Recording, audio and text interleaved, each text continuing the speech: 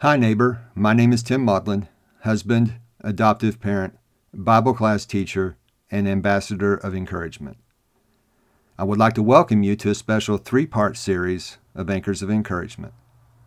For those of you who are regular listeners to this podcast, you might recognize a pattern that I use on a regular basis. Here's a little behind-the-scenes look at how these episodes are created. After I record the episode, whether it's just me or with a guest, I like to go back and listen for an audio clip that I believe conveys the overall idea of that episode. Those clips become the intro for the episodes. Recently, I interviewed Dr. Rick Morton with Lifeline Children's Services. If you haven't listened to that interview yet, it is episode 93. During the post-production for Dr. Morton's interview, I not only found one audio clip I wanted to lead the episode with, I found 3. That presented a dilemma: what to do. It's a good problem to have, but it didn't make sense to have 3 versions of the same interview. So I selected what I considered to be the best audio clip, the one that conveyed the overall theme of the episode, and I went with that one. It still left me with 2 really good audio clips. Then one morning while I was journaling, I had an idea for how to use all 3 of them. Each one of these clips spoke about a different aspect of adoption. And it just so happens there was a unique word to describe each clip. So for this 3-part series, I'm going to lead with the audio clip and then park on the word that spoke to me and share some observations about that word with you. Sound like a plan? Here we go. Part 2, grief. But sometimes as parents, we're confused by that, and it catches us off guard because we think they've grieved it and we've put this thing to bed and it's gone. But in reality, all we've done is we've helped our kids to deal with it in a particular moment where they are today, and they may need to re-grieve this later at a different level of sophistication or a different level of understanding or with the ability to see it from a different perspective. And that's something that we really need to be, kind of detectives for as well, because just like a lot of the other things that we see in our kids, grief may come out in a really dysregulated way. In our second audio clip, Dr. Morton alluded to the possibility that adopted children will from time to time revisit their grief. For those of you who are not adopted, I would like to share a quick story as to why this happens and also why it's good for it to happen. In episode 74, I told the story about a day when I was feeling out of sorts. At first, I couldn't put my finger on why I felt the way I did. But the more I thought about it, I realized I was approaching the 1-year anniversary of my mom's passing. When she died, I grieved her loss. But now, 1 year later, I found that grief resurfacing. All of us have experienced grief to some extent. Grief does not go away. For adopted children, this grief, this loss is intense. What I would like to do in this episode is to share with you a tool that can help adopted children revisit and process their grief. This is a tool that I've talked about a lot on this show.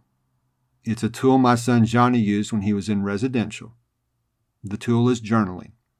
Today I would like to consider journaling with you and view it through the lens of grief. I have 5 different points to share with you. Number 1, as adoptive parents, or those who want to be the anchors of encouragement for adoptees, it's important to encourage them to revisit their grief. It's better to revisit grief than to suppress it.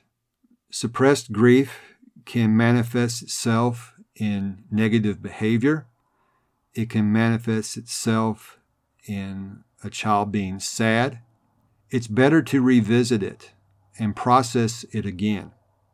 Point number 2, encourage adoptees to embrace their grief. Again, don't suppress it. Don't push it to the side. It's better to embrace it. Now, as we look at this through the idea of journaling. As adoptees embrace their grief, we go to point 3. They are feeling their feelings. And this can be done through journaling. The quote I've shared with you multiple times when my son's therapist was explaining journaling to me. She said, you can think a feeling, you can speak a feeling, but if you want to touch a feeling, you need to write. In other words, you're feeling your feelings by journaling, by writing. As you're feeling your feelings, what you are doing, as we get to point 4, you are investigating those feelings. You're digging deeper. You're becoming your own detective. You're understanding yourself at a different level. And then we get to point number 5. And this is the one that I really believe exemplifies why journaling is such a powerful tool and why you can use it for yourself to revisit, to process your grief. As we mentioned in episode 97, these children are heroes. But a hero doesn't have to be reckless. A hero doesn't have to share everything about themselves on social media. They need a safe space to process these real and raw emotions. So as we consider point 5 with the aspect of journaling, journaling affords an adopted child guardrails. It gives them guardrails, this safe space to be vulnerable and to process their real and raw emotions. Another quote I share with you a lot on this podcast is from Anne Frank. Paper is more patient than people. There are things you can say to paper that you would not want to say to anyone else. And you can do so with safety.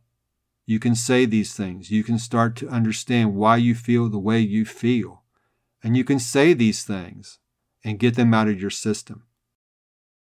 Let's get to your daily doable and look for ways that we can help facilitate journaling for adopted children and how they can use it to help them revisit their grief.